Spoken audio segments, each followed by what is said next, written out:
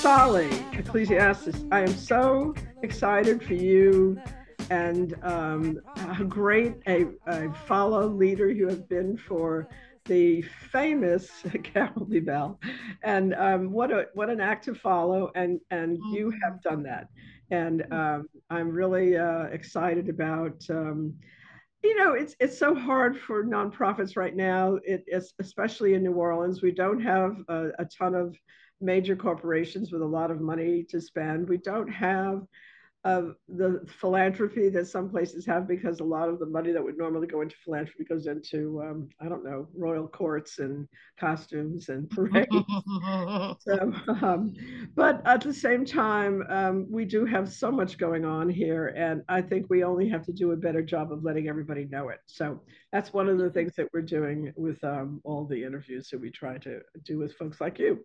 So let's start with the most important thing. Sunday is a big day. It is a calendar marking, and it is a sensational sounding event. I mean, I don't get to a lot of events, and I really am trying to figure out how to program my weekend so that I get there. So I'm excited about it. So tell everybody about it. So just a point of clarification, it's not on Sunday. It's actually next weekend. Oh, So, okay. And yeah. actually, let me start this again, because there this particular recording is going to air in two ways. One is going to be a link in this week's newsletter, and then Okay. it's going to air next Friday, because this is Wendell's week. The last week Oh, is okay. always Wendell's week. So I'm So so glad you Fridays reminded actually is me. the day of our gala, and and then the event is Saturday and Sunday. So it's the 6th through the 8th. All right. Let's start this again. I'm not going to say anything about Okay. the dates. I'm going to let you do it. So Okay. 3, 2, 1, take two. Um, Asali Ecclesiastes has achieved what was virtually unachievable, and that is a great follow to the great Carol B. Bell, and the organization is doing sensationally. And we are having a major celebration of anniversaries and just the culture of the city coming up. And Asali, let's start with that. I do want to talk in general about what's going on at Ashe, but this is the most important thing coming up. So give us the details. Well, thank you so much, Jean. I appreciate it. And I have to acknowledge my thanks at saying that I did a great job following up Carol B. Bell, because, that is my daily angst. However, we are excited to be celebrating our 25th anniversary. Many of you, if you've heard me talk about this event already, you have heard me say we are grown, right? 25 years. We got our own apartment. We got a car. We got a job. We out of our mama's house, maybe when I was growing up, not so much these days. But in any case, right, we are filled with our autonomy, filled with the successes that we have had, filled with knowledge, really hard earned on some of the challenges we've had. And now we are ready to chart a path forward for the next 25 years, not just for our organization, but for the community that we serve. And so, of course, in true Ashe style, we are planning to do it in a big way, and we are hosting our inaugural rooftop festival from October 6th through the 8th. The 6th will be the anniversary gala, hosted by Roy Wood Jr. and featuring Shantae Moore and Big Sam's Funky Nation as our Yes. headlining performances. Yes. And we will follow up the weekend with 4 rooftops in downtown New Orleans, celebrating wellness, social justice, Black art and literature, and then our main rooftop, which will just be filled with music and art activations. I mean, it's huge. It is a huge event, and the idea of rooftops. I'm sure somebody has done it in history, but I don't recall it. So I think it's a very innovative approach, and that's what got my attention. Rooftop in New Orleans, yes. I Yes. used to So my let me office. share with you a little bit about where I've experienced it before. So this is the first time it's being done in America, but I attended a rooftop festival 10 years ago in Amsterdam. And, it was amazing. It was beautiful way to exhibit the history and culture of that place. But, our history and culture is very different. And when I attended the festival in Amsterdam, I knew then that I would bring it to New Orleans and do it in true New Orleans style. How would you distinguish what you're putting together from in terms of content from other galas? And one thing that I was really impressed with, of course, that magnificent invitation. I don't think I've ever seen anything like that in New Orleans before. That was how you could escape going to that event. I don't know. So I'm really fascinated to know kind of how did you put this together? I've assumed that some other people helped you plan the event. So let's Well, give credit. yes, child. Credit where credit is due. The Ashe team is amazing. And I could sit here and think of all the things that we should do and, kind of absorb data and make recommendations all day long. But if I didn't have the team that I had, there's no way any of this stuff would happen, right? And so our creative director, Frederick Delahousse, who most of y'all know is Wood, and his folks, Sierra Chenier, our chief experience officer, who's been doing, the amazing communications and who helped co-design that, the invitation that you speak of with Leland and Johnson, our graphic designer, Terrence Davis, our operations manager, our new operations manager, who just started in July and has been really helping us transform not only our operations, but our events. And speaking of events, our events manager, L'Oreal Evans, has been bringing all of her beautiful touches to everything, along with Miss Payne. Like, we're having fun doing this, right? Like, all the different teams and picking the napkins and the centerpieces and going on the different rooftops and deciding what things will look like and how do we really display the artists and the work we do, but also our philosophies, right? Also our dreams and imaginations. How do we, bring all of those things together? And, being in a rooftop setting definitely helps that, right? When you get to look over the city and look up at the sky, there's a feeling that it gives you. And we want people to tap into that feeling as they are experiencing this art, as they're experiencing this music and this food, as they are experiencing one another. And celebrating the African diaspora and all that it has infused into our culture and our way of life and really our quality of life. I think that we need this.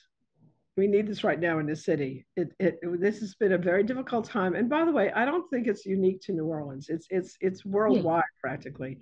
You just Absolutely. what's going on all levels of society and government, the body politic and communities has been, I think, a little bit bewildering. It's been horrifying to see the lack of ethics and just moral, basic human moral beliefs as they've operated at various levels of government. And here we've been confronted with a lot of challenges. The latest being salt water.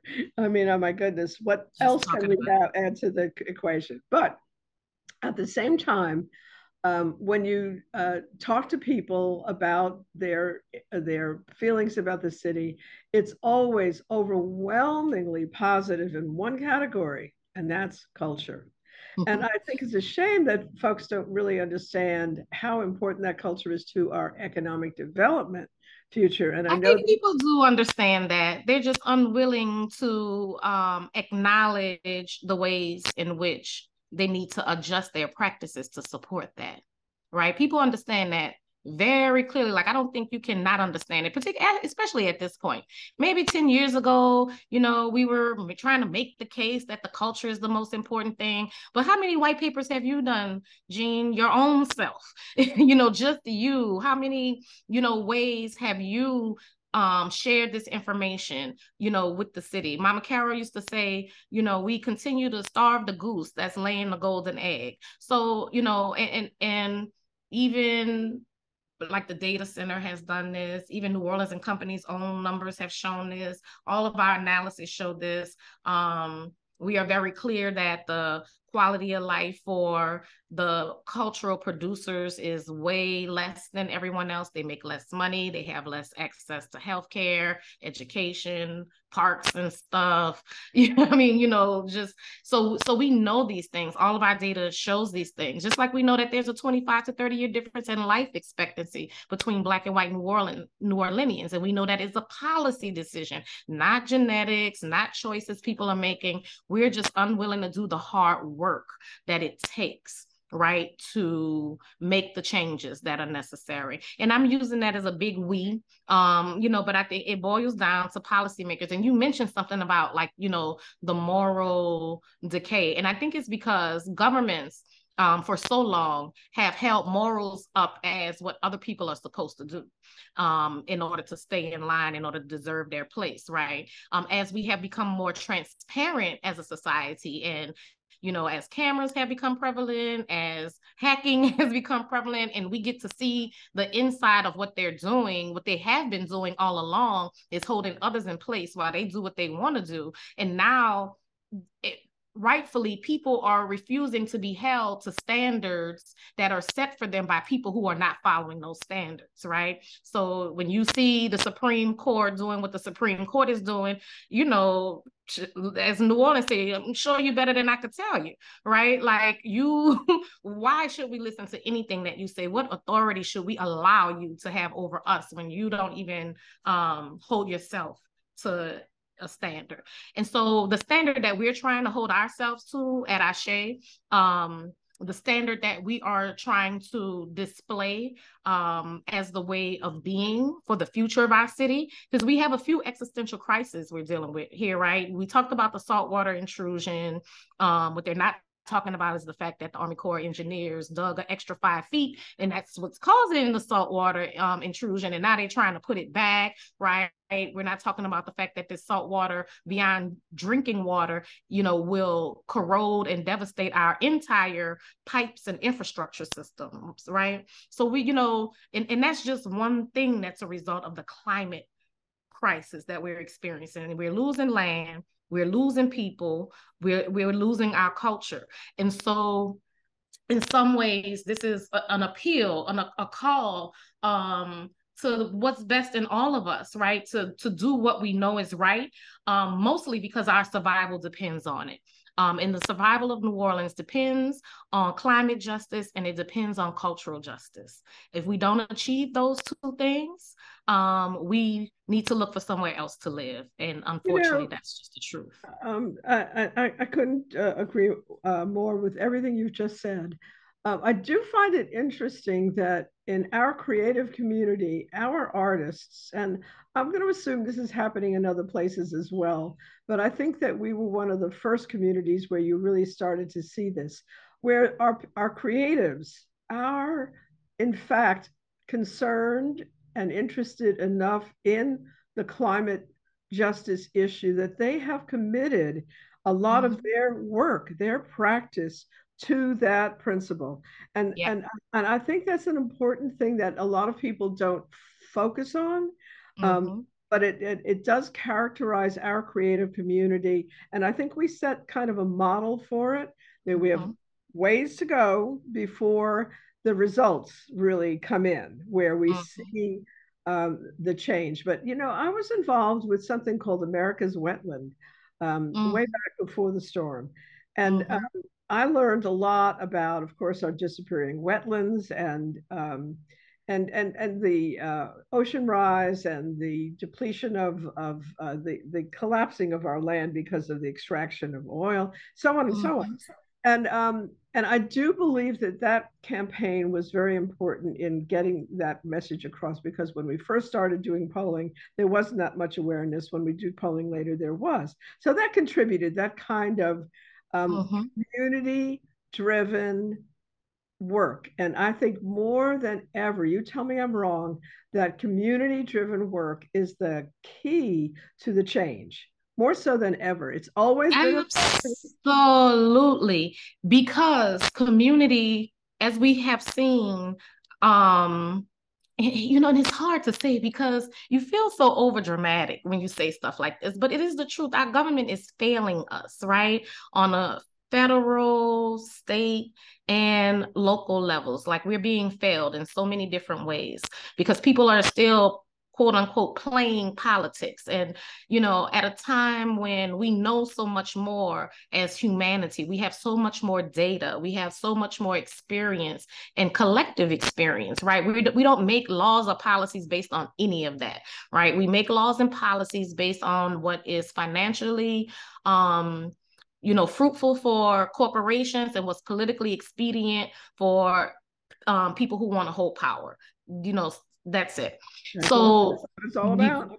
that's what it's all about. But that's not what it's about for us. And we can either decide to lay down and accept that, or we can stand up and demand not just what we deserve, but what we've earned, right? Like we have worked for this as communities. We have put in, all of the things the government said we need to do to work harder, to work harder. This is why people are striking all over the place, because we work harder and you make millions and billions, right? Worker productivity in America is like at its highest levels, and at the same time inequality is at its highest levels. So it's going to take communities to make the changes. You also touched on the point of artists. And this is something I want to point out to our listeners, because I know this about Ashe, because I learned this from, again, way back in Carol Bebel days, that the Ashe is not just an art center, it really is a community center. And so the conversation that you are presenting reflects that commitment. And I've always been impressed with how important that is, and how different that is from a lot of the more traditional art projects. So, yeah. tell me, what in particular is Ashe engaged in programmatically now and coming that reflects this commitment that you have to writing the wrongs, process, the work, and making sure that we are not just literally that we're not getting what we earned. And I come from a labor background. My father was a labor organizer, and I studied it in school, and I believe in it. And this resurgence of union activity for me has been incredibly rewarding. Yes, I've loved to Like it see it. disappeared. Yeah, it had been demonized, and you had, some of the corrupt influences inside of, union organizing. We know Absolutely. that widely, right? So it had to refine its way. Unfortunately, they're at a good place, and I think they're at a place that can be instructive for all of us, because it's still the artists. You touched on something, about the artists leading in terms of climate change. Artists are the society's voice of of what should be done, I don't want to say moral, because I gotta get away about that particular word, right? Because it's so subjective, and whose morals and all of that, right? But they are the people who are kind of like the beacon lights in a couple of ways, right? One, that they call your attention to issues and solutions, right? Like the most famous people in the world are artists, and we listen to what they say. But the other thing is that they open up the imagination. I have been finding, because you're right, while Ashe does run a cultural arts center that's full of theater and visual art and poetry and music and food, our real work is community development, right? We use the power of art to bring resources and make changes in our community. And so as we have worked on this more and more, and have been able to include artists in spaces that have previously been thought of as not artist spaces. They're scientist spaces and mathematician and policymaker spaces. As we bring artists to those spaces, the results are catalytic, right? They open up the space to imagination, to different ways of thinking that are like it like brings logic to a whole different level, right? Because so many people put barriers around what's possible, and artists remove those barriers. And so we begin to see more of what's possible. We begin to see more collaboration. We begin to see more decisions made, you know, based on what's truly important to humans and not what's important to corporations. And so some of the work that we're doing, one of the projects that we're most proud of is our I Deserve It program, where we have trained and employed 15 local artists as community health workers. We are the only program in this city that works that mission of that program is to end the disparity in life expectancy between Black and white New Orleanians. There's not and we do that in partnership with the New Orleans East Hospital, with Tulane School of Public Health, with IWEST, Institute for Women in Ethnic Studies, Metropolitan Human Services, right? But there's no other initiative in this city with a public health, with the majority of our citizens being Black citizens. That should be an emergency. It was an emergency to me because I raised 5 children here. And when I first heard that statistic, almost 10 years ago, I was like, we should be up in arms. Certainly, you know, lots of things are going to happen to address this. Nothing has been done to address it. People use it as a tagline, but nobody works on it, you know. And if you do, show me the program and come do some stuff with us, right? So that's one. I Deserve It. We are building a community investment fund where we are making it possible for low-income residents to invest in projects with us, both real estate projects and the collection of art, because what we learn is that art is the biggest investment in this country, not stocks and not bonds and all of the things that we think of, right? Art is actually the biggest financial investment, and we have a goal to make the artists of New Orleans, right, to improve their stock, to bring more value to their work by investing in them, as well as investing in community-owned property. And so we're very excited about that. We have purchased the land to build a Black-owned hotel, and with our community who can invest for as little as $10 a month, we're building that, right, and entering into public design. Actually, our first public design event will be on one of the rooftops, so we'll be excited to have you come and, you know, tell us what you want things to look like. We have a Young Fierce Citizens program, which is folks 16 to 22 who are working on voter education issues and, you know, getting young people registered and helping to translate what seems to be these very complicated issues into the language and the energy that their peers can relate to and connect with. So, you know, really excited about that program. Our Birthright program, which encourages breastfeeding, right? And right to first foods, and, you know, making public breastfeeding acceptable and not put barriers up to that. What else? Of course, you know, we provide affordable housing to artists. We are getting ready to renovate, knock on wood, in the bond commission for our capital outlay. Come on, y'all. Let's get it moving, get that agenda moving. We will, you know, be able to renovate those apartments, as well as the Red House. So we're starting the artist residency on Ferret Street, in the house where Doug Red, our co-founder, lived before he passed away, that he donated to Ashe. And so we're renovating that to create an artist residency space. What else? That's a lot. My goodness. And how and much more. I have to ask you, how do you juggle all of these initiatives? Because each one of those is like a whole different separate nonprofit initiative. I mean, they're very ambitious. And so I need to understand, you know, what makes Ashe, and you've mentioned some of the people involved, of course, so effective in chasing these really pretty significant and difficult issues. So when I took over leadership at Ashe, there was a kind of a passing of the torch ceremony between Mama Carol and me. And she said something that, like, you know, really struck me, and that I have used kind of as my mantra.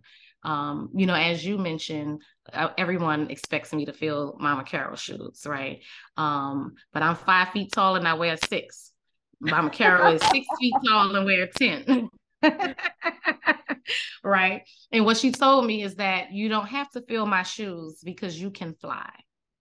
And I think that is what Ashe imbues into people. They tap into the passions that we have, give us the confidence in our ability to achieve them, point us in the direction of the knowledge and experience, right, that you need to match with that passion and that confidence, and you do it, right? We come up with stuff all the time. Our 15 community health workers each have neighborhood-based projects, that they're doing. So even when you mention one project, like there's all kind of things, associated with that. We're working on policy initiatives and actually are going to launch a really big community equity policy campaign early in the new year. So we'll be excited to announce that and get participation in that. But we truly do believe in our own personal worth. We believe in the worth of our institution. We believe in the worth of our people, of our city. And we believe that we have the ability to make all of the changes that we desire. And so it's kind of also, it's just a really strong sense of confidence, self, and belief in your capacity to achieve change. That's difficult, and it's difficult right now. In particular, I think this time that we're in has a certain ambiguity. As we came out of the pandemic, there was a lot of kind of confusion about where we are. There's this, you're still hearing stories about people discussing whether they want to go back to an office or not. A lot of people still have dropped out of the workforce. So I think there's a lot of uncertainty about how we move forward. And so, yes. On the other hand, what you have expressed is a conviction and a clarity about how you all are moving forward. Share with me and for our listeners what your sense of what you've learned about how you are achieving what you're doing that would advise and mentor, again, other people trying to do whatever their initiative happens to be, whether it's similar or very different from yours. But, what's your lessons learned from this process about what really works and how you overcome the obstacles and the little obstructions that come along the way? Sure. I appreciate that question. Because I have to really think about it, right? And when I come down to like what I really know, is that I've built a lifetime of relationships and community here in New Orleans, right? I have people that I care about very deeply and people who care very deeply about me. I have many people who I have served and supported, people I know and people I don't know, right? But who know that I am there for them and have been there for them. I know a lot about the history of my city and the people of my city, from famous to infamous figures, right? I know who we are and where we've been, and which I think makes it possible for me to know where we can go. And I believe strongly in collaborations and in honoring those collaborations, all of the parts of the collaborations, because I know that we get much, much, much more done together than we do apart. And so I think that a lot of Ashe's work is about being a convener, right? Because we built the trust, because we built the relationships, because we built community and family, we are able to ask people to show up for things, for issues, for us, and they show up. And once they get there, we make sure to set the stage for equity and for recognition of everyone's part and value.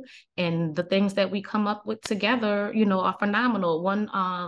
what I'm thinking of as I say this is another convening that another one of our initiatives, which was the Alliance for Cultural Equity, right? We have convened 22 what are considered small museum and archive organizations, right? So it's Ashe, it's Amistad, it's Treme Petite Jazz Museum, the LGBTQ Archive, Filipino Louisiana, just, and I hate naming this group because it's 22 and I'll never remember them all.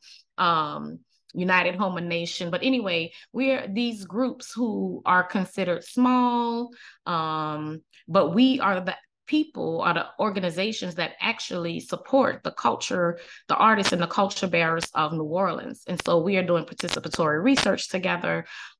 We are doing joint funding and operations together. And we're making the case to our city and our state that we are the organizations that should be invested in, as opposed to the larger organizations that serve tourists, right, in our city. Jean, are you still with me? I think you're frozen. So I remember that. That's a really good question and a really good answer. Yes. So you were asking me, you asked about, how we learn to do what we do. And I was talking about Others. yeah, the collaboration, right? Like I think I went on enough about, like my personal capacity, but that collaboration I think is We really had talked where. about lifetime relationships as being really critical, and I really I tuned in on that in my head because both my husband Bob Tannen and I, but particularly Tannen, because he has a way of communicating with people that is very open, and so he has built those kind of relationships. I have them too, but I'm a little bit more of I make the joke and Tannen's tired of hearing it, but when people ask me where I'm from, I say I'm from the South, Bronx, and to try to help people understand why I am who I am, because it's a whole different Yeah. style of communicating up there. But Well, but that's the beauty of the relationship, right? Like we take all of the parts of what people are and understand them and know what we could work with, what things are their strengths, which things present challenges, right? Like, so, when you have a time of working with people, you can do that. But the important part is honoring, right? Like yeah. who everybody is Right. truly. And that's I what do makes the think we do collaboration. that, and I do think we try, and I'm speaking when I say we, I'm making that an inclusive we try to do that, and it's not that easy sometimes because one has I know I respond kind of strongly to things, so if I feel I'm being dismissed, I'm gonna have to call somebody on it on occasion, and so it's not easier for me to slough Yeah. over things, and my husband's much better at Well, but that's but I do think we But that's try. part of a good relationship.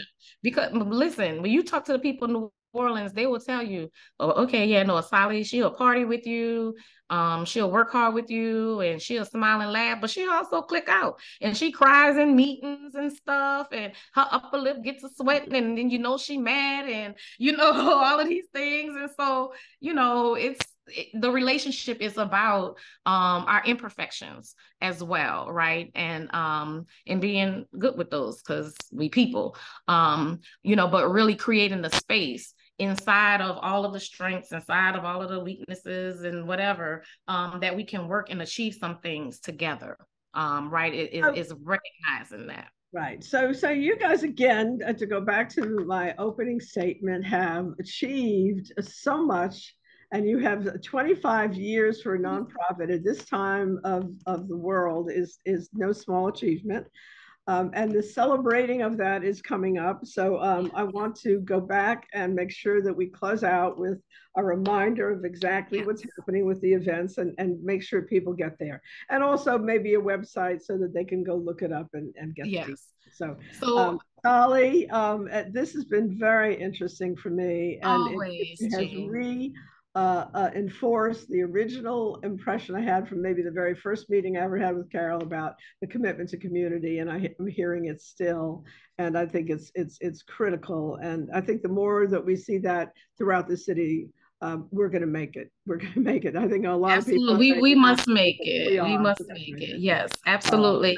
So And part of details. making it is coming up to the rooftop festival and looking over our magnificent city and dreaming of our collective future. You can go to our website at www.ashenola.org, ashenola.org, and get all of the details. You can sign up for your massage or your Reiki or sound baths on the wellness rooftop. You can come to the social justice rooftop, the Tupac Shakur Foundation sponsored social justice rooftop, and talk about criminal justice reform and climate justice and educational system. I mean, we got a lot of issues to figure out. So come help us figure out some of those while you have a couple of drinks and bites.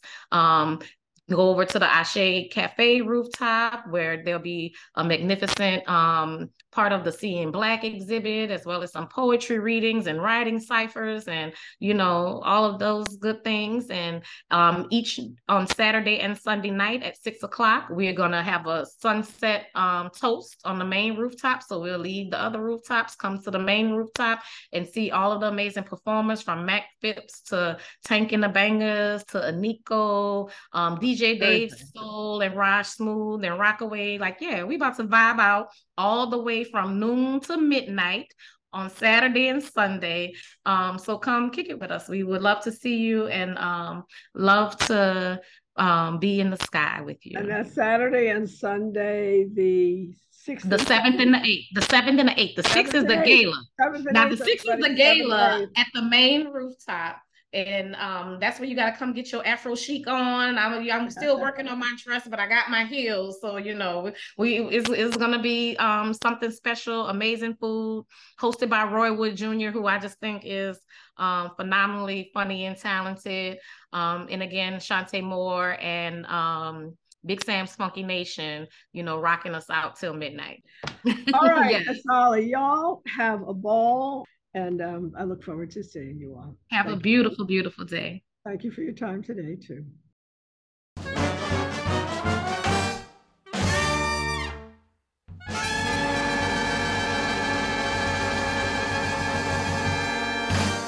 Folks, this is Sal Mannino, who is multi-talented, has a lot of responsibility, more than I could handle right now, that's for sure, because I feel like a little just slightly overwhelmed.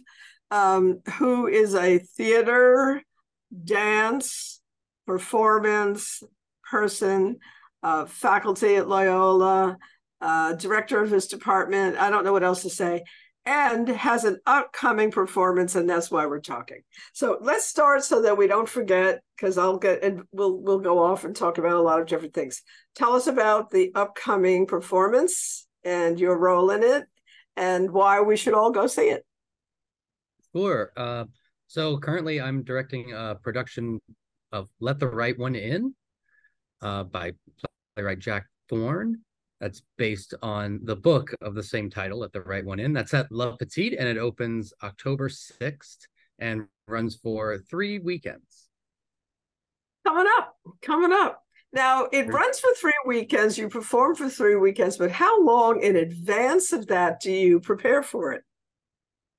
So we've been in rehearsal as a team for a few weeks now. I'd say about 3.5 weeks at this point with the whole cast. The designers and I have been in discussion for a little longer than that. I'd say about 2 to 3 months. And I've been working on this play for about 4 months now. Wow. Okay. Tell me about it. Give me a little bit of the synopsis. Yeah. So, long story short, this play is a coming-of-age love story for a young man named Oscar who is bullied, and Oscar is just different. He doesn't quite fit in at school, and he's looking for companionship and friendship, and he finds that in an unexpected place in a 200-year-old vampire named Ellie. Oh, whoa. Okay. All right. 200 years. So that puts us into the 1800s. So that's the idea. She was turned when she was just a teenager, and she's been the same age ever since. So Oh, she interesting. takes the appearance of a teenager, but she's been around for a long time. So the thinking behind this is that he's different. So match him up with somebody else who's different, and it's going to be a match. That's correct, and it's a really popular story. So this is a very popular Swedish novel that was adapted into a very popular Swedish film. It was adapted into another American film. There's also a television show, and now this I play. miss So all this this. subject matter, yeah, it's been around for a little while and has taken a lot of different shapes. And I'm excited that we get to be one of the first to present it on stage. Is that right? Ah, so They've this only is had a couple of productions. Yeah, one of the first ones. so this is kind of groundbreaking. It is, yeah. Definitely a regional premiere of this piece. Found its legs with the National Theatre of Scotland and toured around for a while. And Berkeley Rep also just presented the work as well. So we're one of the first, especially in our region, to do this play. Well, what about it appealed to you so much that you've poured all this thought and effort into it and made it happen here in New Orleans? And why New Orleans? Um, yeah, that's a great question. For me, I'm a freelance artist, so the theater approached me about directing this piece when they decided to put it in their season. Thought I would be a good fit, and I agreed. There was something about the story that's really simple. The relationship between the two characters, um, even though we're in this kind of dark and scary world that can sometimes be a little unexpected. The core of the story is really just about this love between these two young people who are trying to figure out their way. And I was really drawn to the two of these characters. So that's what kind of led me to dive deeper into the play and to accept the offer. And I think it's a great opportunity for the city. It's perfect timing syncing up with Halloween. So if you want to see something in that vein, that's not a horror film, I would say this is a good place to come and spend your evening. I have to be honest and tell you that I'm totally resistant to horror, violence. I get furious every time I tune in for a second at the wrong channel and get the normal television programming, much of which is cops and robbers and crime. And I think, first of all, it goes back to my dissatisfaction with focusing on crime as the main issue in our society, because I believe it's nothing but a symptom of our failure to help people actualize. I'm a big believer that we all have talents. We all have things that we have a capacity for, and not to realize them is a sure way to not be happy and wind up doing things that maybe are alternatives and get you in a lot of trouble. So that's my resistance to crime and violence. Next step up from that is horror, and I don't think I like being scared. But that's not what No, this is about. no, it's not. I feel similarly in a lot of ways. Motivations for the things that we're consuming in our day-to-day lives. I'm personally, I haven't had a social media account, a Facebook account, or an Instagram account for a very long time, and it's honestly, I think, helped some of that mental health process. Yeah, I think I got off of Facebook in 2009, 2010, and I haven't been Wow. back. I haven't had an account. And this play, there's a lot of suspenseful moments. I like the idea of not knowing what's kind of going to happen next. And the heart of the story, Oscar's really going through a lot, and he's bullied, and that's a very common theme that we see a lot in schools. And I think it is about raising that awareness. And theater, as any art, is all about holding that mirror up to nature and starting some discourse with our community.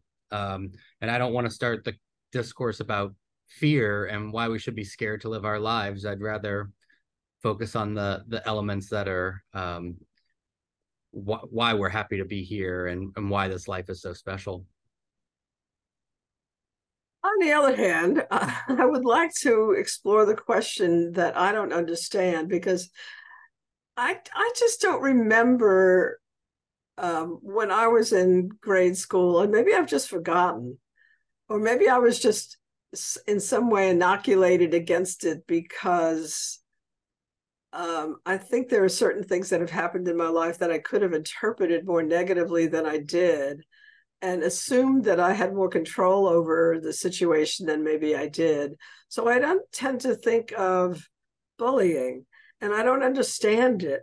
And I mean, it's easy to imagine how people find some kind of satisfaction in bullying, because it gives them, again, some sense of self-worth that they don't have, which is what I imagine is one of the root underlying causes of bullying. But what's your sense of bullying? Again, you must have had an interest in that, in addition to the other reasons you gave for why wanting to do this production.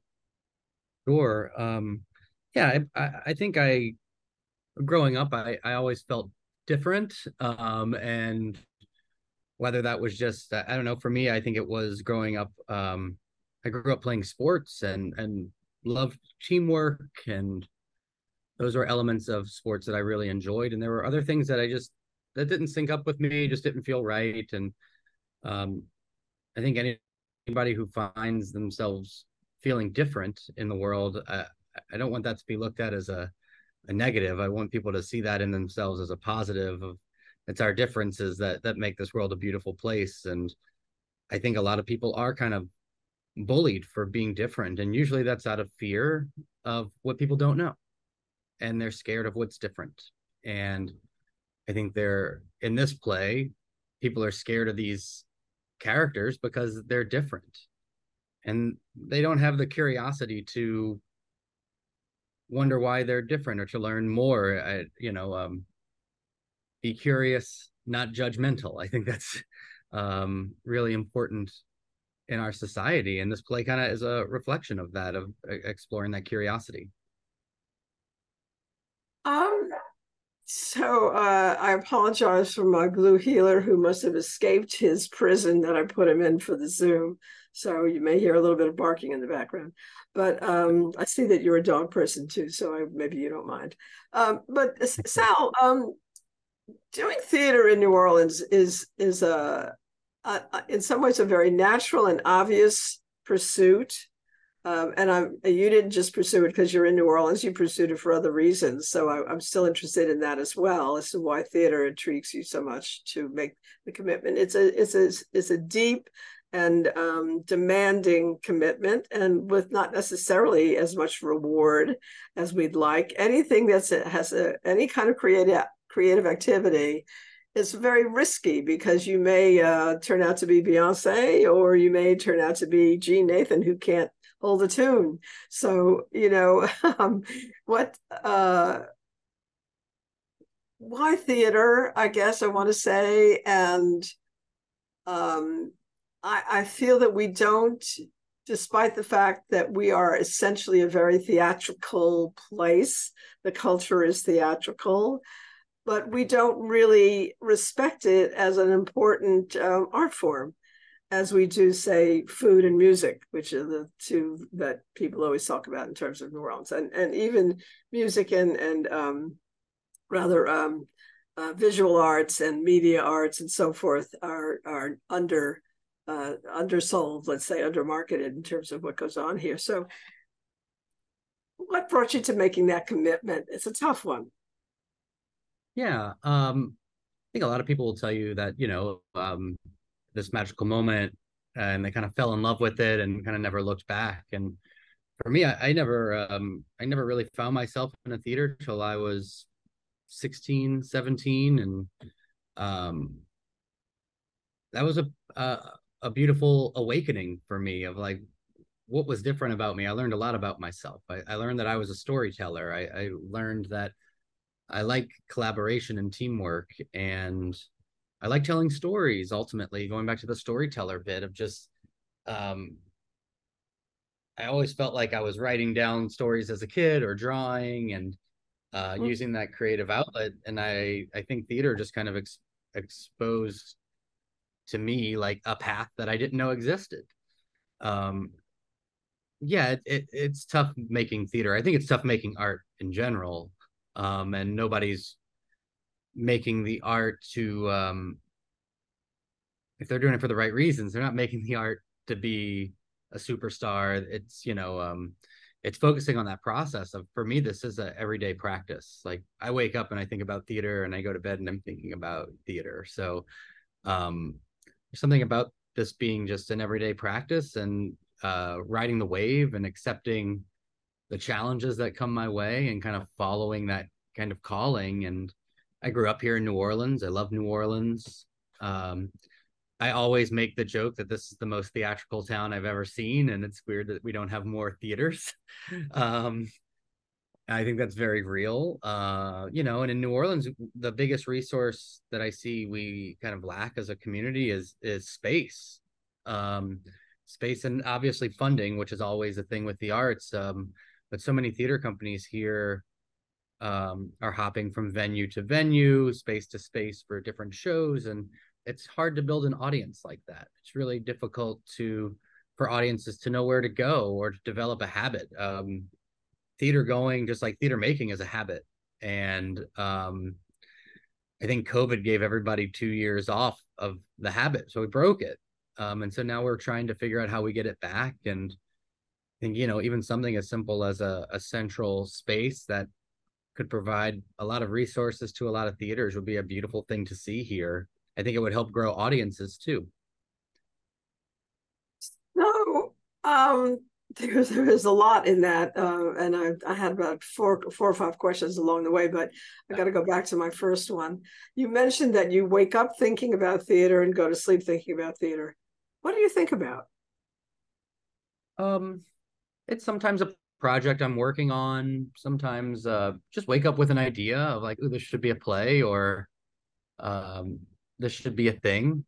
I have a lot of I don't know, a lot of energy, and it's not about, theater doesn't consume my life. I found a good balance, a good live work balance. I have a wonderful home life and love being home, but this is definitely my passion. I'm very passionate about the arts and about theater, and about, I see theater as a kind of a beacon for like positive change in a community. I think I always call theater an empathy machine.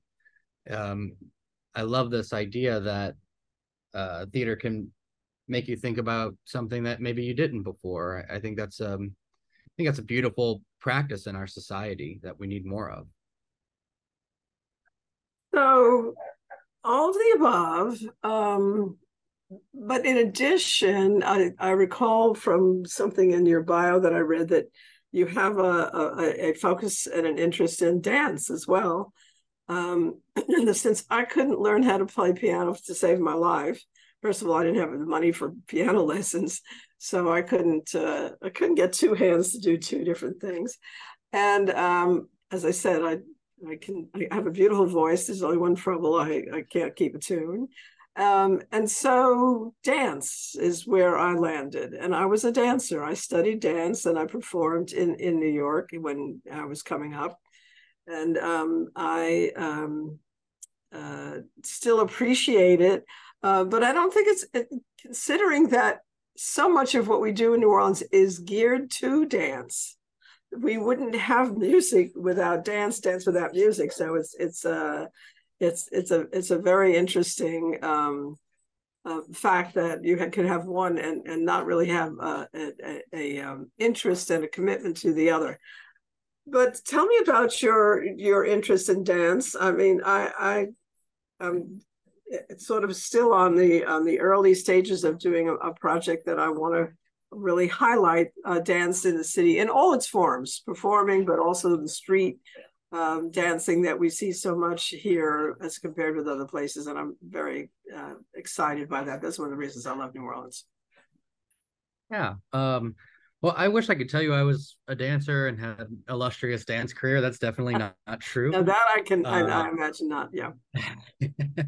I think when I started to make my own theater, I think I was always looking for this bridge from discipline to discipline.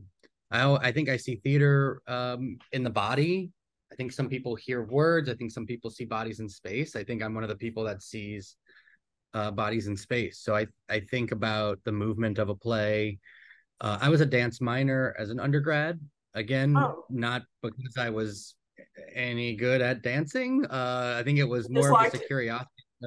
Yeah, I just wanted to learn about my body and learn about the techniques. There was something about the way choreographers worked that directors couldn't work like that. I really loved the vocabulary that a dance room would use. I think I related to it a little bit more. And I think that's probably the sports background of I was always using my body. I feel like I was always very athletic. So I think dance synced up with that. But all of the work that I make, movements, a very important piece to the puzzle. So, and I think my job as a producer, like I don't have all the answers. I'm very okay to say I can lead a project. I don't have all the answers, but my job as a producer is to cultivate an environment where I can bring people in that are really, really talented at those things, and together we can find the answers. So I always, there are people that I love working with as a choreographer because we've developed a relationship and a vocabulary that we trust one another. And I love exploring that. I'm just a big fan more than anything else. And I think it inspires my theater. All right. Thank you so much, and good luck, and have a great time, and stay in touch. Let me know when something's going on so I can follow up on it. Will do. Especially that has a little bit of dance in it. Yeah. Thank you. Likewise. For sure. All right. Good to see you. Bye-bye.